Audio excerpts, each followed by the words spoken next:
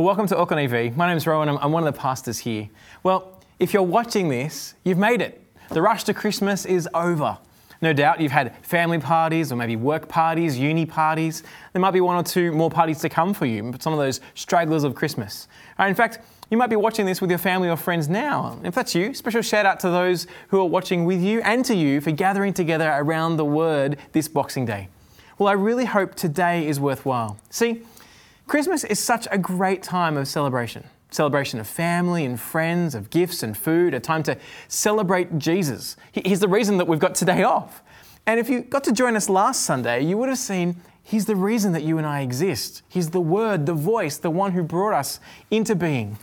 The coming of God in the flesh, Christmas, is an event so large, so significant that it stops a large portion of the world in its tracks.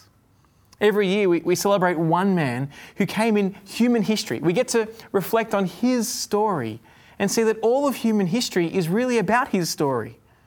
But I wonder, have you ever reflected on the significance of Jesus' second coming? The world stops to celebrate his first coming, but his promise to come again rarely raises a blip on the radar screens of our lives. Have you ever stopped to wonder, if this was the effect of his first coming, what will happen at his second coming? Now, for some of us, the second coming of Jesus seems as much a fairy tale as the fairy godmother and Captain Underpants, right? For others of us, we know Jesus promised to come back again, but it doesn't really have any effect on our plans and purposes and priorities. Well, as we get to settle into the post-Christmas food-induced coma I'm sure many of us are already experiencing, we get time off from work, time to sit back, chill out and have a break. It's a great time to stop and think about the year to come, 2022.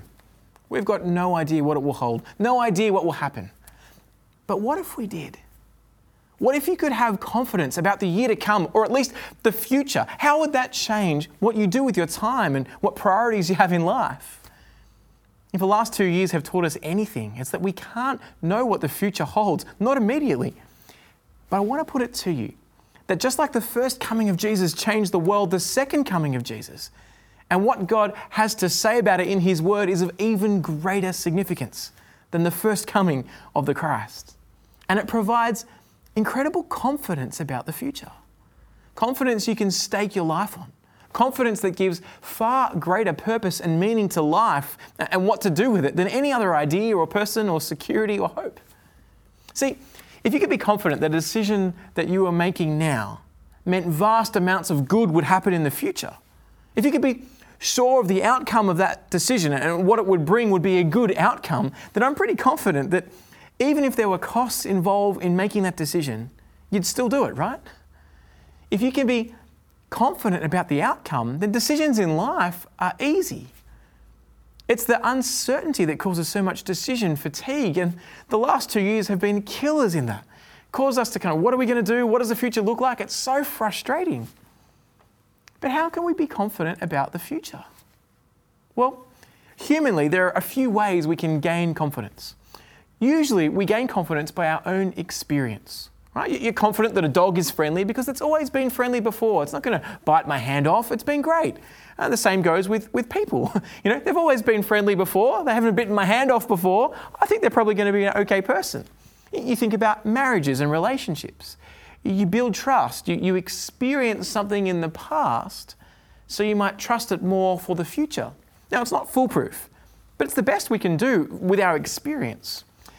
But when we haven't experienced something, another way we build confidence is through relying on authority. If we haven't experienced something ourselves, we need to rely on someone else's experience of them. We do it at the mechanic. We go and they tell us what's wrong and what needs to be done, and we usually, unless we're kind of a car person, we don't really know what's going on, but we kind of trust them, and because they've done it before and the car kept going, we trust their track record, and so we treat them as an authority. And we think about the same sort of things, say, with the dentist. The dentist looks in your teeth and pokes around and takes this little shot and then says, look, this needs to be drilled out. I'm like, I don't think it needs to be drilled out. I don't want my teeth drilled out. But they're saying, no, that's the most important thing to do. And because they're wearing the white coat and they've got a thing on the wall and I've been there before, I actually trust them. That's actually the same with relationships. Even in marriage, we're dependent on the other person to truthfully express themselves and their view of us as well. And when it comes to the thing in the future, things about life and death, why we're here and what we're here for, we can all take guesses of what the future holds, but we can't experience the answer. In the end, it's going to come down to who is the best authority on life. For many of us, we claim that authority for ourselves. We want to call the shots on what's important for us and what we do with our life. But here's the thing, when we make ourselves the authority, invariably it turns out we don't actually know the future. We don't know which decision will turn out to have good outcomes and which ones not so good outcomes. The claim of history and the claim of the Bible is that the God of the Bible, the God we meet in the person of Jesus, in his first coming, the thing that we celebrate in Christmas, that person, Jesus, claims to be the authority, literally the author of life. Throughout human history, he has spoken. Throughout what the Old Testament in the Bible records, God promised he would send a king. In the book of Genesis, the first book of the Old Testament, 1400 years before Jesus, predicted that God's Saviour would come from the tribe of Judah. The prophet Micah predicted between the 7th century that Jesus would be born in Bethlehem. Micah 5 verse 2 says this, "But you, Bethlehem Ephrathah, though you are small among the clans of Judah, out of you will come for me one who will be ruler over Israel, whose origins are from of old, from ancient times." In the 7th century BC, Isaiah 40 verse 3 literally said one would come before Jesus at his first coming. Isaiah 40 says, "A voice of one crying out, 'Prepare the way of the Lord in the wilderness, make straight highway for our God in the desert.'" And that's literally the words that John the Baptist said as he prepared the way for Jesus onto the world stage. Not to mention all the other things that have been promised and prophesied in the Old Testament, that Jesus would ride into Jerusalem on a donkey, that he'd suffer and be rejected, that lots would be drawn for his clothing, that he'd be betrayed for 30 pieces of silver, that he'd willingly die in our place. Isaiah literally says in chapter 53 that he would be pierced for our transgressions, crushed for our iniquities. The punishment that brought us peace was upon him, and by his wounds we are healed. Now, all that over 500 years before Jesus stepped onto the face of the earth. How can we have confidence in the future? By listening to the one who through his word has said what would happen, and it happened. Listening to the author of life. Christianity is not a philosophy. It's not 10 steps to a better life. It's about history, real human history and the events in it. And the reason that we can trust God isn't because we've checked our brains at the door. It's because he's been faithful to his word. Just like the Bible told us with absolute clarity about the first coming of Jesus, so it gives us absolute clarity about what we need to know about the second coming of Jesus, that Jesus is coming back.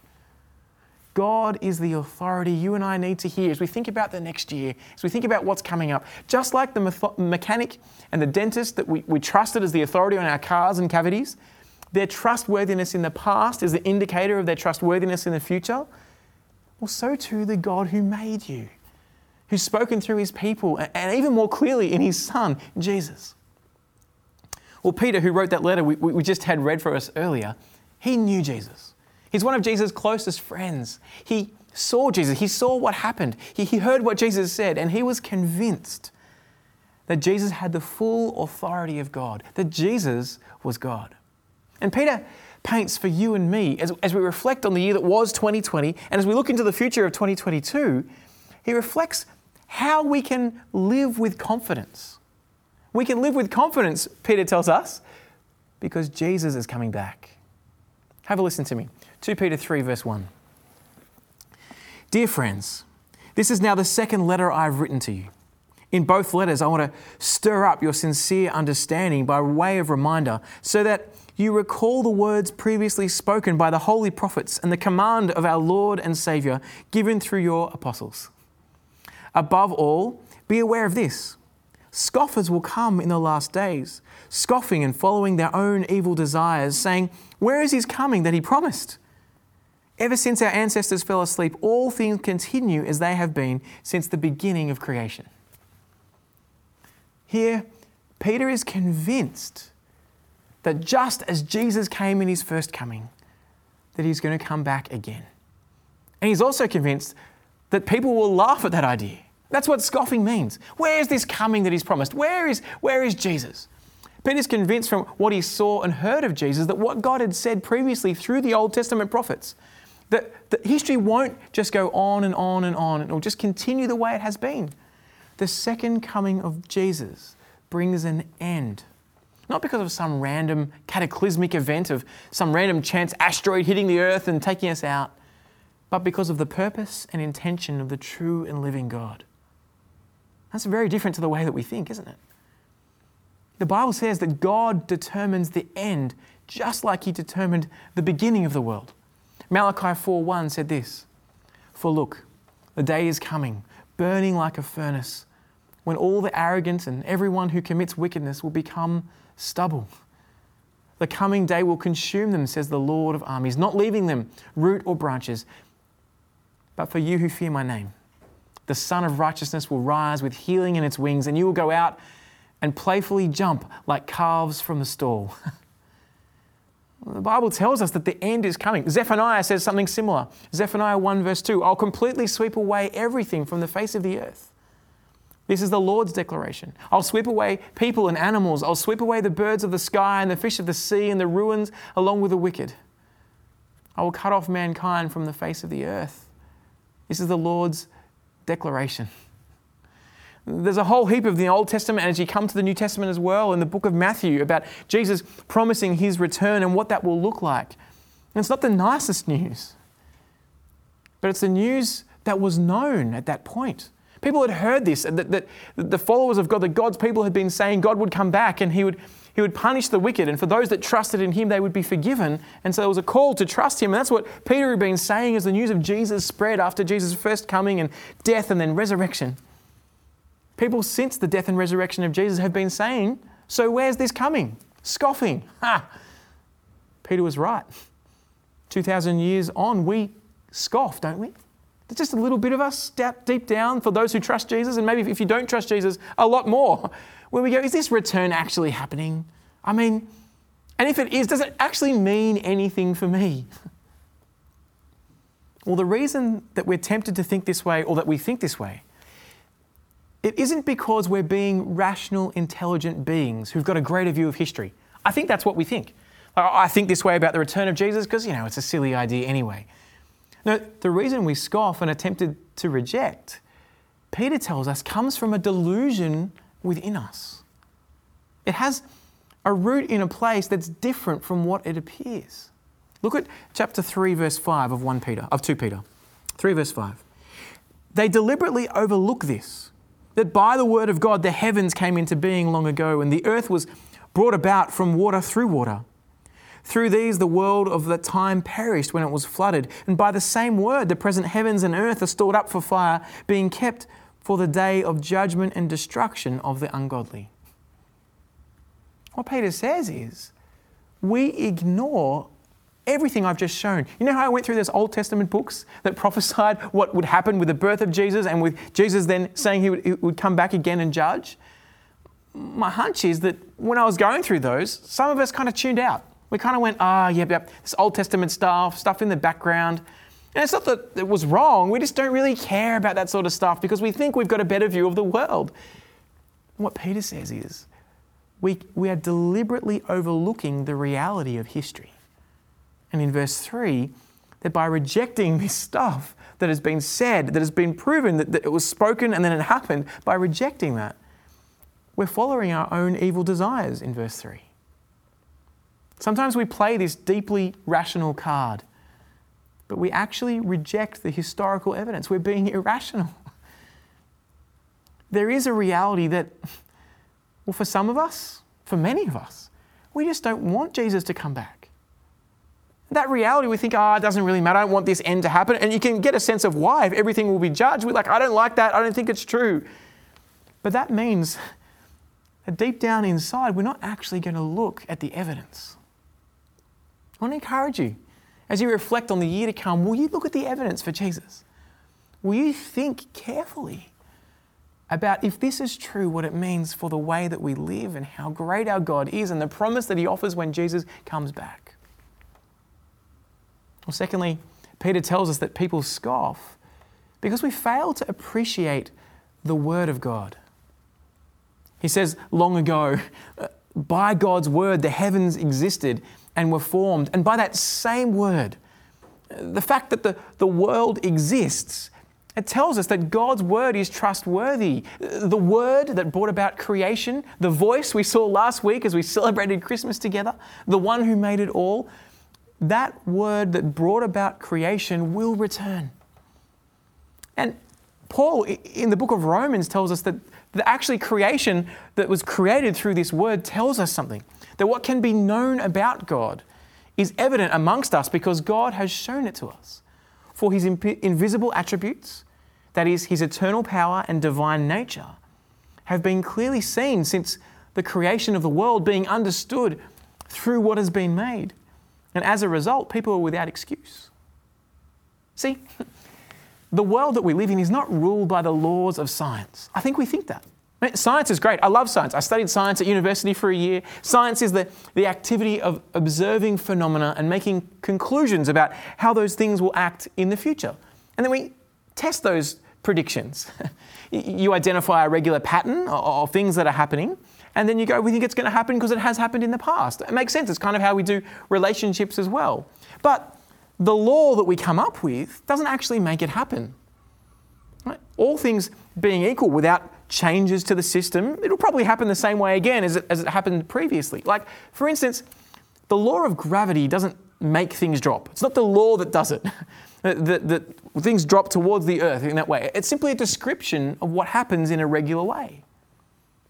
The Bible tells us that the reason that the world is constant and regular is that the sovereign God of the universe is in control of it. And the reason that gravity is the way it is because the God of the universe is saying, spin, Earth. And he's moving all the planets around. He is in control of it all and upholding it all. Now, we might identify the mechanics of the way he does it. But the only reason we can identify the pattern, the only reason we can do science, is because God is so consistently upholding the universe until he decides to stop saying it. What 1 Peter is telling us and what the Old Testament has been saying is that an end will come, and that end will come as Jesus comes back. As God speaks, it happens. His word is effective. He said the promised king, the Messiah, would come. He said Christmas would happen. And just as sure as Christmas happened, so too will Jesus return. We have to understand God's word. Look at the world. He spoke and it came into existence. He will speak and it will come to its end. Well, the third thing Peter gives is perspective. Peter's saying here, as we think about why Jesus hasn't returned yet and what is going on, he's saying we actually need to view it with God's perspective. Peter's saying it actually hasn't been very long. Now, back then, you kind of go, yeah, it hadn't been very long. Maybe 20, 30, 40 years. But today, 2,000 years, that feels like a long time. Well, that's all about perspective. Do you remember when you're in primary school and Christmas would take so long to come? It's like, I'm waiting, and December would come and it was so slow, and you want to open up the Advent calendar and you're like, it's just taking so long. And then when you got older, when I've turned 40, I'm like, whoa, Christmas again? Where did that year go? Just blink of an eye. Well, to the God who has always existed from eternity to eternity, 2,000 years, it's like this. It's like, poof. He's going, 2,000 years, man, it's just the blink of an eye. This is not long at all. But we're sitting here like this kind of primary school kid going, this is ages. And it's frustrating. But there's a reason God is slow. He's being patient, gracious, generous, holding back his return to allow those who are scoffing, those who are saying, where are you, to come back to him. Have a look at verse 9 of chapter 3. The Lord does not delay his promise, as some understand delay, but is patient with you, not wanting any to perish, but all to come to repentance.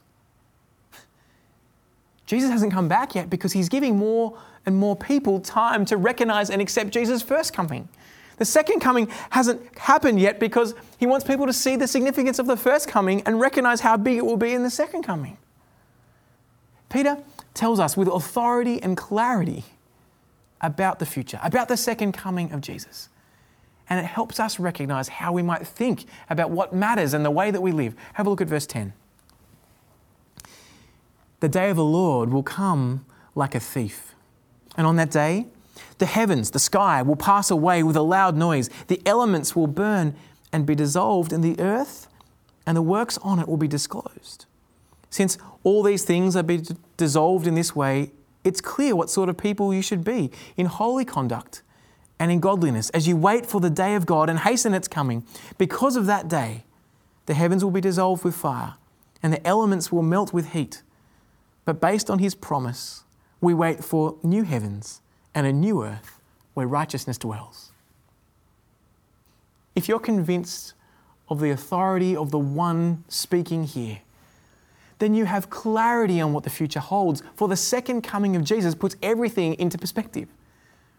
What matters now is that we're connected with the God who made us, that we recognize that he will punish evil and injustice, and that he's offered us a way through his Son who's died in our place, that we can be saved from that judgment, that we can go through death to live with him forever in the new heavens and the new earth, dwelling where righteousness, right living is, where our God is. And if that's the case, we have this great joy now of living a life that's consistent with the truth of what he's done for us. The second coming helps us to recognize Jesus is the King, and that we get to live in line with who he is and get to have that future as a reality, that he is coming back. Just like he came the first time, his second coming is even more important. Not that we might be good enough for God, that we might I'm going to try and live your way so you'll be pleased with me. No. Because he's already saved us. Because he laid down his life. He suffered the penalty for us. He took our iniquities on ourselves, just like Isaiah said in Isaiah 53:6. But did you see the other thing he said that the second coming of Jesus means? Our response to the second coming of Jesus means we ought to want to hasten its coming. We want to speed the second coming of Jesus. How are we supposed to do that? How are we supposed to speed the second coming of Jesus? Well, it's by proclaiming the news of who Jesus is and what he has done to the world around us. I want you to understand why Jesus hasn't come back yet really, really clearly. The only reason Jesus has not returned in the second coming of Christ is so that more people might be saved. So that more people might move from death to life. God is being patient with us. What an amazing and loving God. It makes me ask the question, do you have the same heart for God? Do I have the same heart as his heart? He's not saying, I'm giving you time to build a more kind of fulfilling career and get a better car and a nice place to live and start a new relationship. None of that is the reason that he's waiting, although so often that's what we think. Those of us who've been moved from death to life, who've trusted Jesus in the last 6 months, for you could be thanking God he didn't come back sooner. All right, that's amazing. It was so good that he was patient for you and for others like you. The Apostle Paul says that in this life, it's better to depart and be with Christ by far, yet while he's on earth, he will live as Christ to the world around. He will point people to Jesus. He longs to see more people trust in Jesus. The thing that drives the Apostle Paul, the Apostle Peter, to want to stay on earth isn't to get married and have kids or be able to see the grandkids grow up, but so that more people might recognize the author of life, to see that in his first coming, God stepped into the world, died in our place, rose again, and that he is coming back again. We need to ensure that we don't get drawn into bucket list thinking. That as people, we don't go, I want to get through life and just tick off all these great experiences because life is about here and now. Our life right here and now is but a blink compared to eternity. No, the second coming of Jesus, the righting of wrongs, the punishment of all evil, the reality of a new heaven and a new earth, recognizing that means that what matters most, Peter says, is that while we live now, we are living according to God's way, in godly and holy living. That we might recognize that he is our dad and that he made us and we want to live his way. That is life to its fullness. That has eternal significance. So as you think about how you live in 2022, what matters most, what matters desperately more than all your achievements, is that we live lives in response to what God has done for us. We live lives that are pure and holy, of eternal significance. We get to see what Peter says here, that we should be in holy conduct and godliness as we wait for the day of Jesus to come back. Don't carry grievances, deal with the bitterness that's there. Don't live as people that are just living for the here and now, but strive to be people who are living for our God, looking forward to the day when Jesus returns, and using all we have to love people and care for people now. Don't be drawn into apathy, where the second coming of Jesus doesn't affect you. And one of the ways we can tell what really drives us as Christians is our prayer life. How are your prayers shaped? What dominates the way that you pray? Will 2022 be a year that you keep thinking about the things that are immediately in front of you, the troubles and concerns of life? And yes, we should be praying for those. But the thing that is literally holding up Jesus' return is God being patient, giving people more time to come to Him. Will you be praying for those that don't know Jesus? Will you, if you don't know Jesus, will you see how much God is saying, come and trust me? Hear His word today. Come to Him. We can also think about the way we treat God's word, the way we listen to what He's said in the Bible and actually take it seriously and think through what He's said and the promises of that and think rationally about the reality that He's coming back and speak about the hope that we have with our friends and family and colleagues. If you're watching this with some Christian family and friends today and you're kind of checking out the things of God, why don't you ask them, why is this so important to you? Why don't you encourage people to keep coming back to our next series that we're starting in January, where we'll be looking at the big questions of life. We'll have 5 key questions. What's the purpose of life on January the 2nd? Is death the end? Isn't God just a figment of our imaginations? Aren't all religions the same? And on January the 30th, why do bad things happen to good people? Right? They're great questions. They're your questions. And we'll be answering those from God's word to see the hope that we have as we live out this reality, waiting for the second coming of Christ. But as we think through what we get here in God's word, with this authority that He has spoken to us with, we have confidence. Confidence to live, to make decisions, to work out our priorities in life with regard to the return of Jesus and what matters most. Because Jesus is the authority. He's trustworthy. So let the future determine how you live in the present. Come to Jesus. Live for Jesus. Ask God to make 2022 a year that exists for His glory, for your godliness, and to see as many people as possible to come to know Him. Use your resources and your time and your energy to see people understand the love of the Lord God who came and died for you and it will come back again before it's too late, before God says that's enough, before the world stops spinning. The Apostle John finishes off the last book in the Bible, Revelation, with the words, "Come, Lord Jesus, come." And we long for that day. If you trust Jesus, will you let that day shape the way you live, looking forward to Jesus' second coming and things being put right? And if you don't yet trust Jesus, can I encourage you to check out the claims of the Bible, history, to see the reality of the future, that you can actually live with certainty about what matters most, and come to Him and trust Him as the one who died in your place and rose again. How I long for Jesus to come back. And it's my prayer that you would too, and that we'd use every moment we have to live for Him in godliness and in holiness and for His glory and for the good of the world around us, that they might know Jesus. Why don't you join me as we pray that God would do that in us and through us? Let's pray. Father God, it is scary to think about the reality that the world won't just keep going on the way that we think it will. We're thankful this Christmas to be able to celebrate the first coming of your Son, Jesus stepping onto the world stage. But we're also even more thankful that Jesus is coming back again, and that evil will be punished, and that you are remaking the world into a right creation, a good creation, where there is no mourning or crying or pain.